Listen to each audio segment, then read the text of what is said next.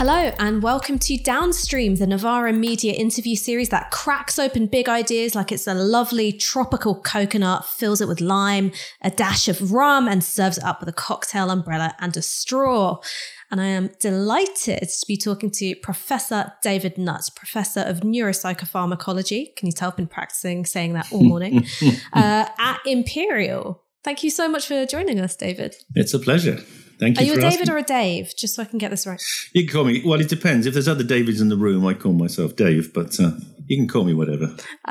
So not to cast aspersions on the celebrity status of neuropsychopharmacologists, but a lot of our viewers might be familiar with you because of your work on drugs in particular. So for those who are unfamiliar, David is the author of Drugs Without the Hot Air, Minimizing the Harms of Legal and Illegal Drugs.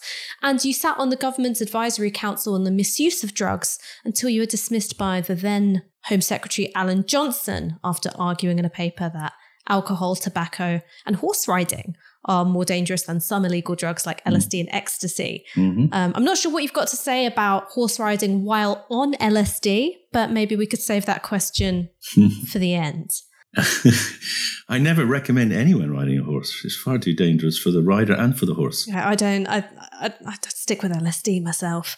So for those who might not know your work, what is your position on illegal drugs and how does it differ from the government's? Well, my position is that the concept of illegality is a very charged one. And at a very simple level, my research and that of hundreds of other people who've been in this field for longer than me, it's clearly shown that the legal-illegal status of a drug has got nothing to do with it, whether it's harmful or not, but it's largely driven by political expediency at the time it gets discovered.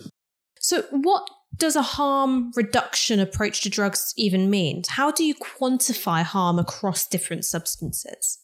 Well, that's where we have made a significant advance. We, about 10 years ago, decided to develop what you might call a transparent, systematic way of assessing drug harms. And we did it through a group of experts, and we use a technique called multi-criteria decision analysis. And that is an extremely powerful way of comparing anything you like, but certainly in the case of comparing drug harms, where it allows us to compare harms from the drug, like are you going to die if you take fentanyl, with the harms that come from, say, producing the drug, like, the war in Afghanistan or the deforestation in Peru relating to coca production. It turns out that there are 16 harms of drugs. There are 9 harms to the user, and there are 7 harms to society. And this MCDA approach allows us to collate all of them and come up with a single figure of harm.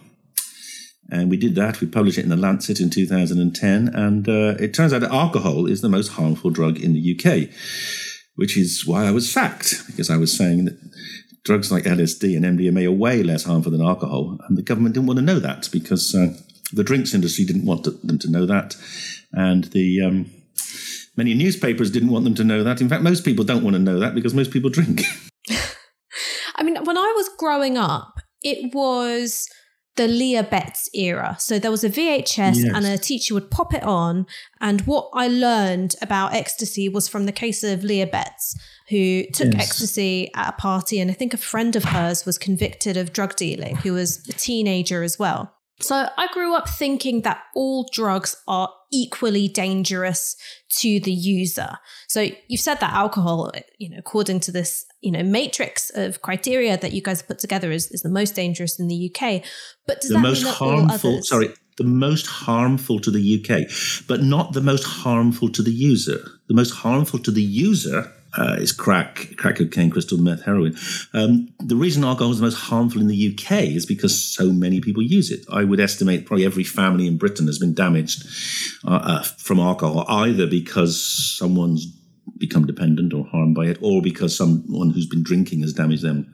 So thinking about the difference between harm and danger, I think, is the really important point here. Yes. And so you've made the point about the drinks industry, but how is it that relatively new drugs like ecstasy or synthetic drugs accrue this sense of danger? They very quickly get placed in that category of this is dangerous and no one should use them. How does that happen? Well, the newspapers lie about them, and politicians lie about them, and there are organisations, Puritan-based organisations, that want to eliminate all drug use. Actually, they quite like to eliminate alcohol use too. Once you scrape the surface, you realise they're prohibitionists through and through, and they'd like to get rid of all drug use. But they know they can't do alcohol. It was tried, and it failed in America and Sweden and Norway in the 1920s. So they attack new drugs because there's not such a vested interest in maintaining their availability. When you're putting together a model for assessing the harm of drugs, how do you separate the harm of the substance from the harm of criminalisation? Yeah, excellent question. And the answer is with difficulty is the answer. But we have tried to subsequently to look into that. We've done that in two ways. So after the landmark Lancet paper, we then went and looked at different classes of drug and did some analyses on those. So, for instance, we took opiates. And we looked at opiates, whether they're used legally or illegally. And it is clear that illegal use of opiates contributes they're more harmful when you use them illegally than when you use them legally, which makes sense for two reasons. One is, of course, if you're injecting in a gutter or the back, door of a shop somewhere, you're not going to get sterility of needles, etc. And also, you don't know the source. The illegal source can produce contaminated drugs. And now, particular problem with opiates is that you might be thinking you're buying heroin, but you're getting fentanyl and it can kill you. So we've done that. We've also done that with, to some extent, with tobacco products, showing that vaping is way less harmful than tobacco smoking. So we can dissect apart the harms of drugs in terms of how they're used and how they're assessed. But the other thing we've done more recently, which people don't know so much about, is we've looked at modelling different regulatory systems. That's even more complicated than looking at the harms of drugs. As I said, there were 16 harms of drugs, but if you look at the number of variables you have to consider when you're looking at different regulatory systems, it turns out there are 27. So there's issues around crime, there's issues around policing, there's issues around, well, the most interesting one of all, to some extent, is the issue around to what extent does a policy corrupt politicians, and then there's also the health costs and the education costs, and etc. So there are 27 separate kind of costs you have to look at in order to work out which policy might give the best overall outcome in terms of minimizing damage and maximizing benefit. And we were able to do that for 3 drugs. We did it for alcohol as a sort of prototypical kind of, that's our control, and cannabis. And interestingly, for both of those drugs, state control came out on top. So state control is better for alcohol and better for cannabis. And that's interesting, isn't it? Because state control of alcohol is what they do in Sweden, and state control of cannabis is what they do in Uruguay. So those 2 countries have got it right, according to this very detailed analysis we've done. So one of the things that you've written about is the way in which currently the system we have pulls problematic users, people who suffer from problems with addiction, that you phrased it as they get pulled into the drag net of the criminal justice system. And I thought that was really wonderful, evocative phrasing. Could you expand on that a little bit and perhaps tell us what your views are on the decriminalisation of all psychoactive substances? Well, personal possession of all drugs should be decriminalised. Absolutely, that's hardly anyone's going to argue against that because criminalisation just makes things worse, as you pointed out. Once people get a criminal record, they get sucked into an underclass where they find it very difficult. Even if you've got a criminal record for cannabis possession, you can be denied access to teaching, to becoming a teacher, to becoming a policeman. If you want to join the army, you can only join at the level of a private. You can't join at the level of an officer. So there's enormous deleterious effects on people's career from these criminalizations. And of course, it's extraordinary racist policy because we know that it's 4 to 5 times greater likelihood of having a criminal record if you're a black or minority than if you're white. We know that you've got very little chance of being convicted if you're a conservative minister. And like Michael Gove, even if you admit to cocaine, you still become the second most powerful man in the British government. So, or Boris Johnson, who went on Have I Got News for You and boasted of doing cocaine as a young man. Yes, he's now denied it. He said it was probably caster sugar, but anyway. He paid £100 a gram for caster sugar. My God. Well, he's very rich. And anyway, but let's put the policies. The reality is, it's a racist policy. It's a policy designed basically to disadvantage people who don't vote.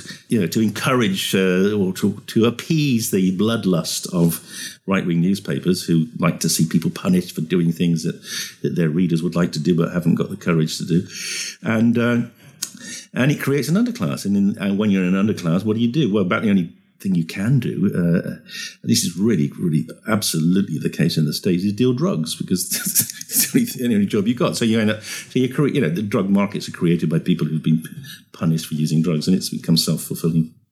I mean, one of the things that I'm interested in is the way in which proponents of decriminalisation, there's a consensus around decriminalising possession for personal use, and then it starts to fall apart when you start talking about possession with intent to supply.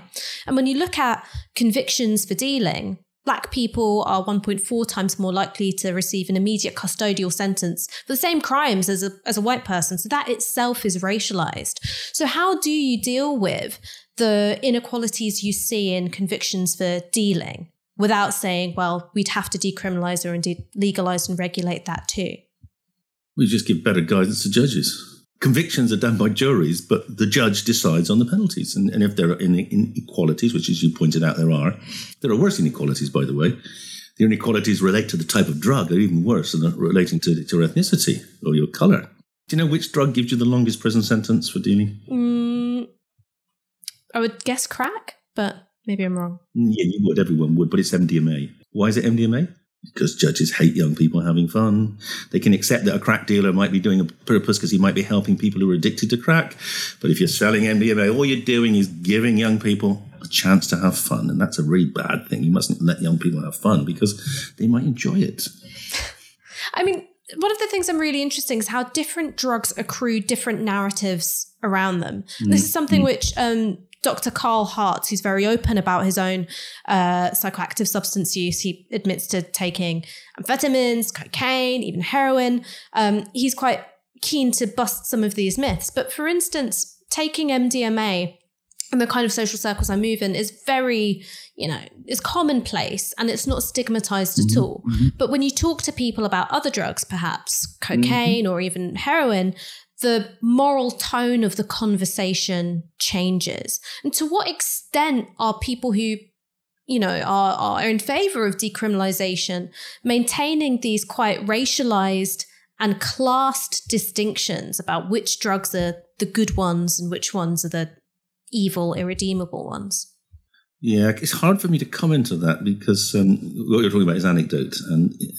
And one of the things I've often said, if you want to change drug policy, the most powerful tool in the whole of the armory of tools to change drug policy is fashion. Fashion is infinitely more powerful than legislation or education or exhortation.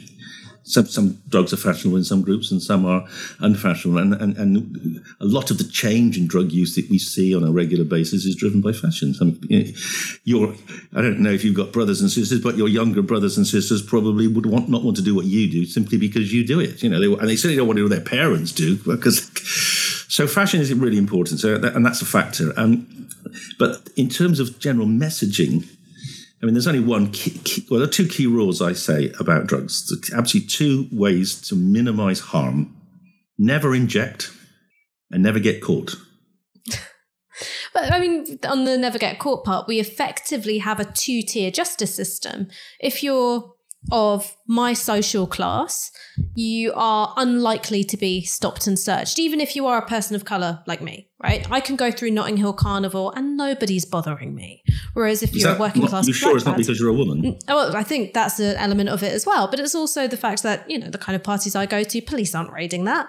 No one gives a crap. Yeah. Whereas you walk through Notting Hill Carnival and, you see the same group of young black lads getting stopped and searched again and again. You've got a two-tier system. Effectively, it's decriminalised for people who are well off enough or insulated by virtue of their race or their gender. And you're policed, harassed and surveilled if you're not.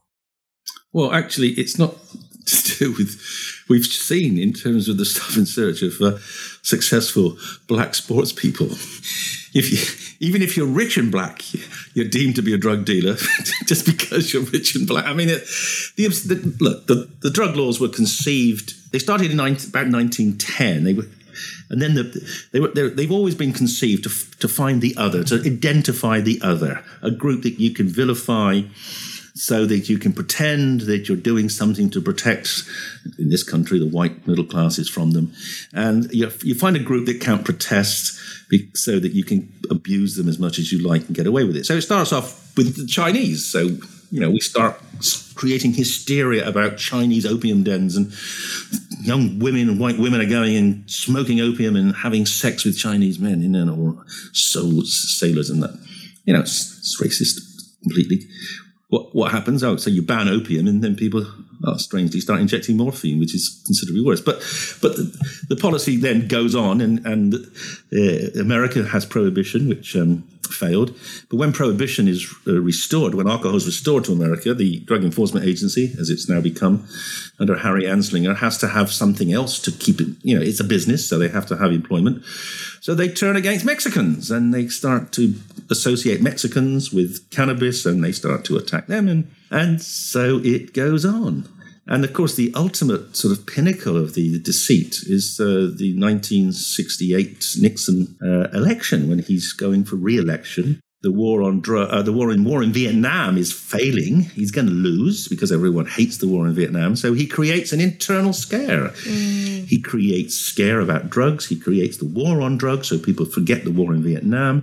And his what we would now call, his minder, his thought agent, his Cummings says, who's John Ehrlichman says, okay, what we're going to do? Well, we got to scare the American we got two opponents.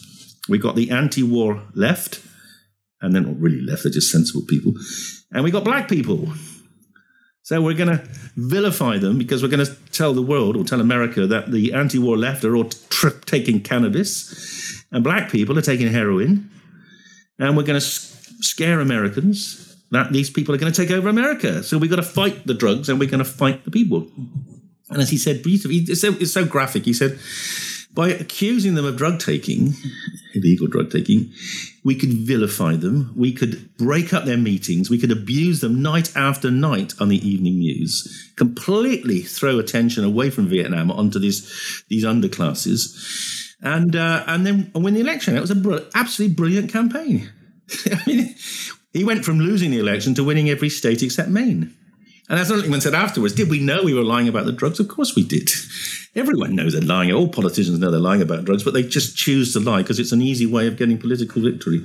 But a point that Rick Lyons makes, and I really like his work on drugs, one of the things that he says is that the UN 1961 Treaty on Drugs is the only UN treaty to use the word evil. Oh, that's right. The word evil doesn't appear in the treaty on apartheid, the treaty on slavery or genocide or rape as a weapon of war. It's only drugs. And so thinking about how that developed, I think, as you said, out of, identifying an internal other, Chinese people, opium, that's something which is now, been entrenched in international law.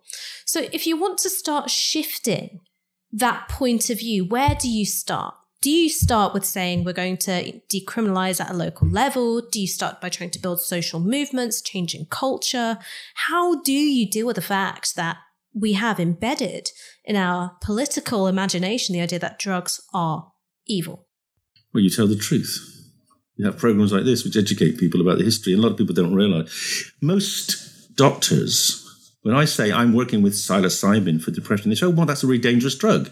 It's a Schedule 1 drug and it must be addictive. And I say, no, it's not addictive and it's not dangerous. And they say, well, it must be. It's in Schedule 1. And I say it's in Schedule 1 for political reasons because of the Vietnam War and people protesting the Vietnam War under LSD. But the lies that have been told for so long and with such vigor that even educated people believe them. So you're quite right. And the change has to come through education, but also in emphasizing, and this is where we're currently working hard, emphasizing the fact that illegality has had almost no impact on use. For some drugs like psilocybin, LSD, it has had no impact on harm. For some drugs like opiates, it's actually worsened the harm. But the really compelling argument, to my mind, is that it has denied access of proven therapies to people who need them. And that's the really criminal thing. And most people can eventually understand that it makes no sense to deny medical access to a drug, even if it was to reduce recreational use, which it isn't. So that's our current arm. So are the cases you're talking about, there's been studies done on the use of ketamine to treat alcoholism, psilocybin for depression, but also for Crohn's disease and issues to do with inflammation. That was one study I was reading about. And obviously cannabis for chronic pain and other issues as well. All sorts of things, yeah.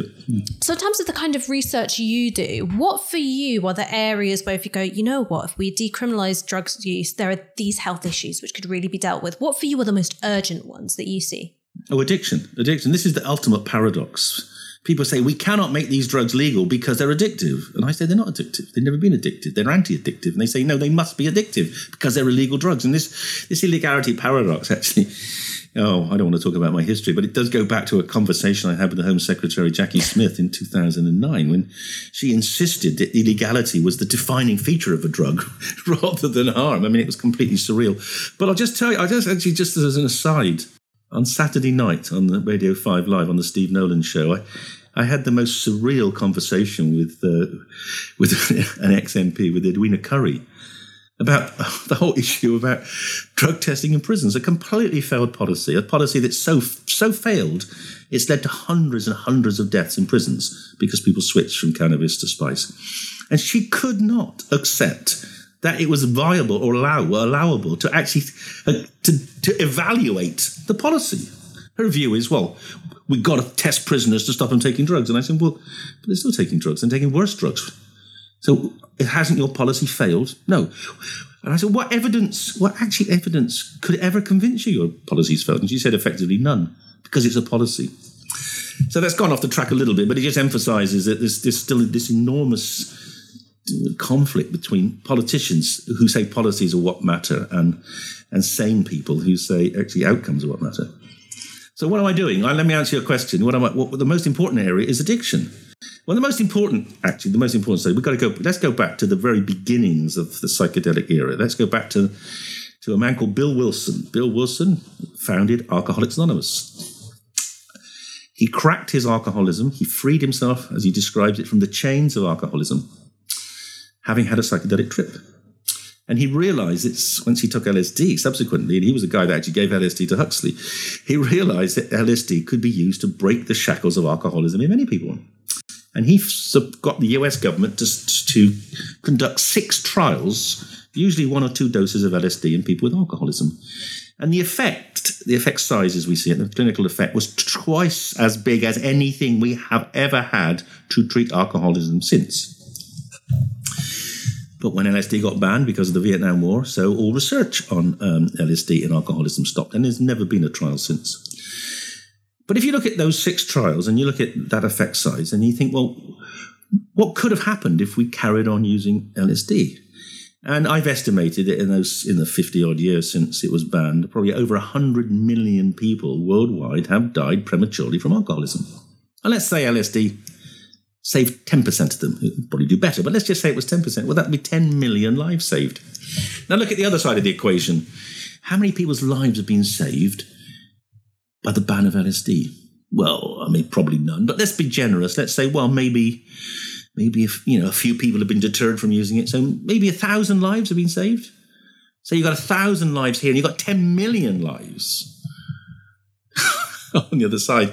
That equation is so imbalanced. No one in their right mind, except a politician, could possibly argue that it was irrational to ban LSD.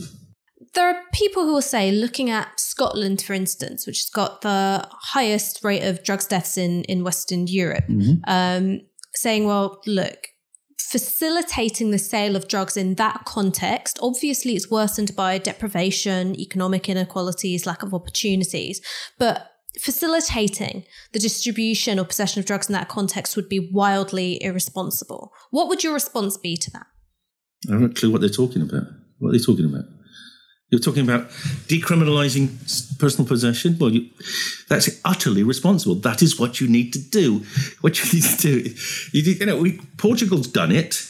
Portugal decriminalised possession. In the 15 years of decriminalisation of heroin possession, people with heroin get treatment. They get basically free heroin or methadone or some other treatment, and they stop dying.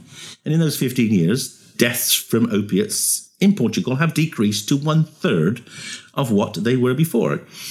In Scotland and in Britain, we've carried on prohibiting people, criminalising them for using heroin, and deaths from opiates have gone up by 2/3. So the answer is, we know the answer. Everyone, it's not even just, you don't need to debate it. You just got to have systems in place which allow people access to treatment rather than prison. Do you think that when it comes to a drug like fentanyl, which has been partially responsible for many of the opiate deaths that we've seen in the United States, been making its way over here, is there a way to safely control access to something like fentanyl? Or is the only way to shift people off of it is in some way to facilitate them accessing safer opiates and essentially closing down the market for fentanyl in the first place? Yeah, I mean, I'm sounding like a kind of, I'm just a bent broke record, aren't I? But when you look back over 150 years of drug policy, you see the same mistakes being made over and over and over again, in the face of people like me with some knowledge and expertise pointing out that these mistakes are being made. And fentanyl is, of course, this is in some ways one of the worst examples of all. So maybe your listeners don't fully understand what's gone on in America. So in America, just about the turn of the century, there was a big increase in the prescription of morphine derivatives for pain, particularly in the public health system over there, the Medicaid system. People in pain were getting treatment, and that's kind of partly a good thing. But a lot of that treatment was being given out rather a bit excessively, and people in the families of those who were getting these painkillers like oxycodone were taking them and using them. So there was a rise in opiate misuse amongst that population, usually poor whites living outside of cities. Government said, we got a problem. We got an opiate crisis because some of the teenagers, were taking it and dying. So they then put a massive clamp down on the prescribing of these opioids like oxycodone. But they didn't put into place anything to help people stop using. So they went, if you stop prescribing an opiate, what do you get? Cold turkey? People don't like cold turkey. What did they do? They went out on the streets and they bought opiates. The first drug they could get, because that was the one that was available, was heroin. Now, heroin has never been a medicine in America, or at least it was banned in 1948. So when you see 20,000 heroin deaths, that's black markets. There's no way that's coming from the health system. So there's this surge of heroin deaths. So then they decide to clamp down on heroin to stop them dying. And unfortunately, at that point, the Mexican cartels who were supplying the heroin realized, and it's quite interesting, it took them a long time, it took them 20 years to realize, that there were alternatives to heroin called fentanyls. And fentanyls are, for the black market, a fantastic drug. Because fentanyl itself, which is one of the weakest fentanyls, is 50 times as potent as heroin and half the price. So then you can increase your profit margins by about 100-fold. So they switched to fentanyls. And then they went on to over 100 different fentanyls now have been detected on the black market as opioids. And now they've got 70,000 or 100,000, I don't know, it keeps going up each year, deaths in America from fentanyls. So we've created not only the problem of people needing the black market by stopping prescribing to them, but also we've created a worse black market. And fentanyls are in Britain. We've had, I think, 70 deaths last year, and we have to do something about it. So your question really was, what can we do about it? And the answer is, well, let's not make it worse. So the first thing is, anyone wants treatment, anyone's using an opiate should be allowed to walk into a clinic anytime, certainly any time in the daytime, and get access to treatment instantly. That's the first thing. And secondly, obviously, we've got to roll out a lot more naloxone so that people who are dying of fentanyl and who actually think they're getting heroin, but they're getting fentanyl mixed with it, can be treated. So we've got to roll out naloxone, the antidote, much, much more effectively. I had an email last week from someone saying, I'm desperate to get naloxone, but my doctor won't prescribe it, and my pharmacy won't give it to me. And I mean, it's actually completely moronic. We should have naloxone on the side of the streets like we have defibrillators. So that's the next thing to do. And then the other thing we got to do is try to. In Britain, there is some diversion of fentanyl from medical use into recreational use, so we need to try to minimise that. But overall, we must learn the lesson that banning something almost always leads to the development of something that is more toxic, more potent, and lower mass, so it's more profitable for the black market. I think I might know what you might think of this question, which is it's silly to frame things as consumer choices, but I'm going to ask the stupid question anyway. Considering what we know about the violence in supply chains when you're talking about drugs like cocaine, can you consider it ethically neutral to purchase illegal drugs when you trace it back and there's a chain of violence, exploitation, dispossession, and misery? Yeah, but it's also, for many people, the only viable source of income. So the farmers in Peru and Brazil and Colombia, they sell cocoa because they can't. The price of their coffee has dropped to the point where it's unsustainable. I mean, opium was growing in Afghanistan because it was certainly a way more profitable crop than anything else they could grow. So it's not as simple as that. Sure, there's a suffering, but it's not necessarily the case that actually eliminating those markets would actually be beneficial to the people out there. But it could be. I mean, actually, here was an interesting policy that was... So I think 2004, Tony Blair was offered a solution to the Afghan opium problem. And it was suggested to him that we, or the international community, buy the crop. It's about £4 billion a year, buy the Afghan opium crop. And everyone's happy. We buy it, we destroy it. It doesn't get into the West. And the growers have cash. And he agreed. And then just before he signed the check or signed the contract or whatever, he said, but then it's gone for good. And he said, no, they'll plant them next year. And he decided then it wasn't worth it. And that's an interesting economic question. I mean, I suspect it was worth it, but we spent $1 trillion now on the war on drugs, so a few billion each year. Take a long time to build up to $1 trillion. But anyway, he decided not to. But that would be an economically sensible thing to do, to give people money not to grow opium. Do you think that people in this country, when talking about drugs, are scared to admit the obvious, which is that, one, there is such a thing as safe recreational use because people do it all the time. And two, that drugs are kind of fun. Do you feel that there's a puritanism which goes, far beyond the Vietnam War and a fear admitting? No, well, there's a puritanism, absolutely, but it's complicated puritanism. So, yeah, the temperance movement started in the 1880s. It tried to get rid of alcohol. In the 1880s, you could go into a pharmacy, you could buy tincture of cannabis, tincture of cocaine, tincture of heroin, tincture of morphine. And you go down the off license or the pub and you could buy alcohol. And the temperance movement tried to destroy everything. And it succeeded in getting rid of all the drugs. And it succeeded in the 1920s, as I say, in America and Sweden and Norway to get rid of alcohol. A lot of people don't know this, but I think it's in 2023, there was an election, a general election. And in Dundee, Winston Churchill stood against the temperance candidate in Dundee. And the temperance candidate beat him by 14,000 votes. So there was an enormous public antipathy to all drugs, and which led to, in America, as I say, the complete prohibition. So there's always been a strong puritanical temperance movement, and eventually, of course, that was turned over with alcohol. But and then, as I explained earlier, Anslinger turned it on to other drugs. So yes, so you've got the puritanical temperance movement, which of course had, it had two elements. It had a moral element, which is drugs are bad, and the only way you get to heaven if you don't take any. But it also was clever because it actually hid that behind the veneer of kids are dying, mothers are lauding them to their kids, opium to their kids, to shut them up, and they're dying.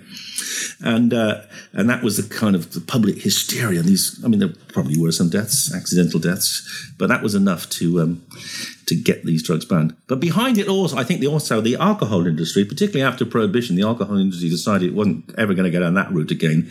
So I think it systematically tried to put out disinformation about the harms of alcohol and magnify the harms of other drugs. And we see that now in American states where, and they're rolling out, aren't they? I think what we've got now, 13 American states with legal cannabis. We see that when the elections are coming up to vote for legality of cannabis, we see the alcohol industries are always supporting the anti-legalization group because it's a threat to their market. In fact, I sometimes say, and I'll say it now, that I think the alcohol industry has been remarkably successful in 100 years. It's destroyed all opposition in this country. The only intoxicant now which is legal is actually alcohol. So it's Puritan morality, it's lobbying, alcohol lobbying, and it's and political expediency as well. So last week, Keir Starmer ruled out the legalisation of cannabis, saying that... No, I think didn't he rule out decriminalisation? Decriminalisation, sorry. He ruled out the decriminalisation of cannabis because he sees drugs as sitting behind an array of social ills, including knife crime, criminal gangs. I don't think he's an Novara Media subscriber, but on the off chance that he's watching, what would you want to say back to him? I'd say, Keir, it's time you realise you're no longer head of public prosecutions and you have to escape from the carapace of being someone who puts people in prison. It's the old adage, if you're a hammer, everything's a nail. If you're a policeman, you punish people. Or if you're a public prosecutor, you punish people. The drug policy, we've tried for 100 years, trying to police it, trying to punish people out of it. It doesn't work. They're proven. It's not as if we're asking you to go into a field where there's not massive evidence. They're proven policies. And if you ever want me to advise you, I'm on the end of the phone. I wanted to ask you about your work on synthetic alcohol, because you've talked about the harms of alcohol abuse, the fact that it's so widespread. Everyone in their family knows somebody who has problematic relationships with alcohol. And then even if you don't know someone with an addictive relationship to alcohol, all of us have had, a night where you take it too far and you feel absolutely dreadful. Oh, just the one, huh? Just the one, I think. It was many, many years ago. I can name the culprit. It was Jose Cuervo tequila. And I was maybe 14, and I'd decided to nick off with a bottle and try and impress a boy by drinking most of it, which it didn't impress him, and my mum had to come pick me up. It was dreadful. Wow. Really dreadful. Scary. And so you've been doing some research into synthetic alcohol, basically the idea that you could have a built-in cutoff for inebriation. Am I right in saying that was how it worked? Very good, very good. That's right. We can produce what's a kind of plateau effect. So what we've done is we've developed molecules, or we're developing molecules. We have tested some that produce some of the good effects of alcohol, but they produce a plateau.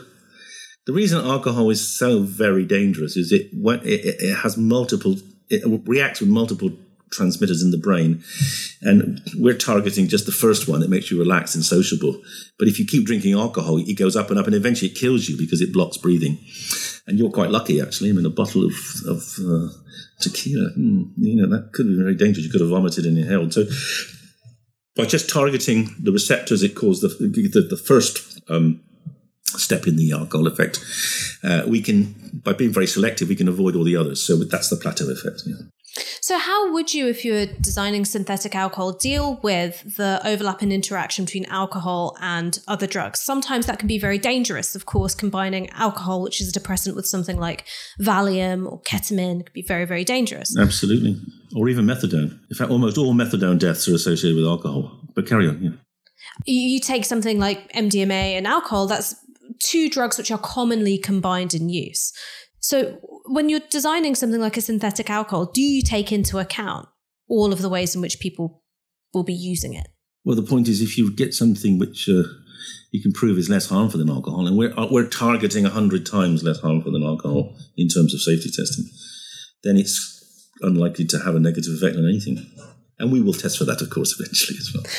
And so in terms of the stage of the development, where are you? I know that there are some barriers. One is that you've got the alcohol industry. The other is that you've got people thinking, I don't want to take something that's synthetic. I want all natural. I love my all natural botanical gin.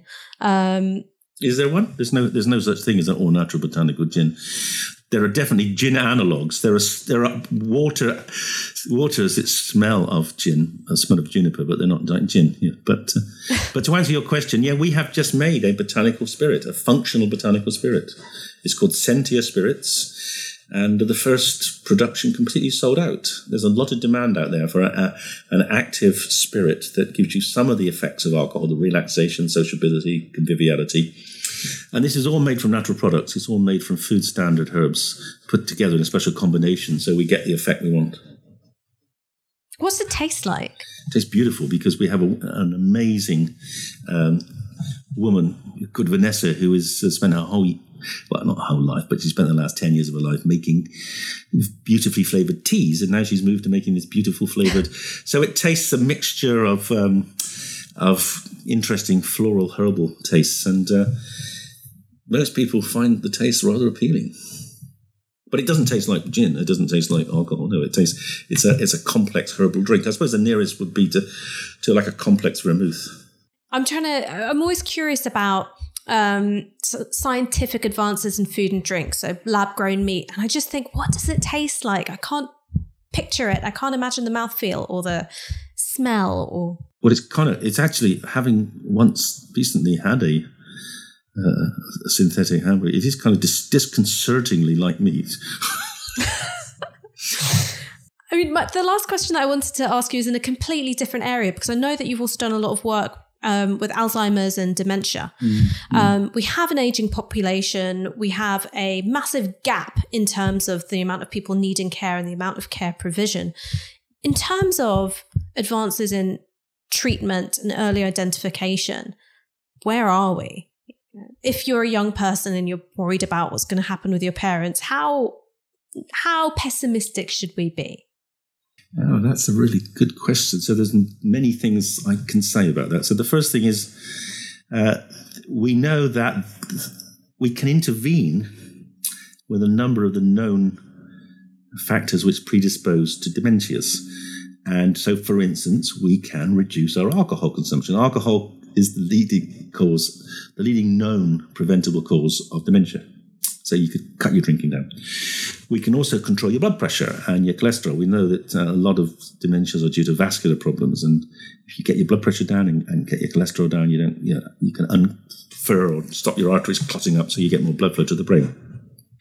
So those are two useful things we can do. You can also not become diabetic, because diabetes has a major negative influence on the brain through a combination of factors, not just the high sugar, but also the inflammation that goes in the blood. So there's three things you can do there. But and in fact, it seems that those already, particularly the big input people are having in terms of controlling their blood pressure with statins and their cholesterol with statins, is actually having an effect. So the dementia doesn't seem to be going up. It's not the big increase. The increase seems to be slowing anyway. So I think we are making some progress there. But then again, we also need to look and try to work out more what's going on, and that's where my research has come in. I mean, we've been developing what we call imaging probes to scan the brains of people with dementia and other neurodegenerative disorders like Parkinson's and Huntington's to see what's going on. And it turns out that when we think of the brain, we think of neurons. We think of all these neurons firing away, allowing us to think and speak and hear and see, etc. But for every neuron, there's about 5 or 6 other cells in the brain, which are called glial cells. And these are very important for maintaining brain health. And it turns out that those change in dementias as well. And we've got, one of our research has shown, we've got a probe now. We can measure those. We can measure the changes in them during these dementias. So that's a very exciting new development, because we can potentially explore how we could make the glial cells more functional, make them better at looking after the nerves. So that's a big area. And then, of course, I have this particular interest in the psychedelics, because one of the most remarkable things about the people who first used psychedelics was they lived for a very long time. So Albert Hofmann, who discovered LSD, he used it regularly, and he lived to 102. The first British psychiatrist to use it was a guy called Joel Elkes, professor in Birmingham. He lived to 103. So I think we can say that certainly LSD doesn't fry your brain like the Americans DEA say it does. And it may be that psychedelics could have an effect to prolong brain function. It might be that they make neurons work better. It might be they're anti-inflammatory. And that's an area that is being actively researched at present. And you might not even have to have a psychedelic dose. It might be a lower dose would work. I mean, it's possible to kind of loop back on what you identified as the illegality paradox. It's also possible to conceive of a world where drugs for personal and recreational use are still prohibited, but for medicine, they're allowed. The UK is the world's biggest exporter of medical grade cannabis. So isn't there also a danger of emphasizing a health case at the expense of making one also based on personal liberty and fun and pleasure, because you will end up with this two-tier system? Yeah, look, I can't fight every battle. I'm a doctor. I can fight the medical battles way better than I can. I've tried fighting the social battles. I've tried fighting the political battles. I actually haven't got very far. That's your job, all right? Well, I'm not doing a great job of it either. But Professor David Nutt, thank you so much for joining us today. It's been a really illuminating conversation. Thank you. It's been great. Cheers. This broadcast is brought to you by Novara Media. Go to novaramedia.com/support.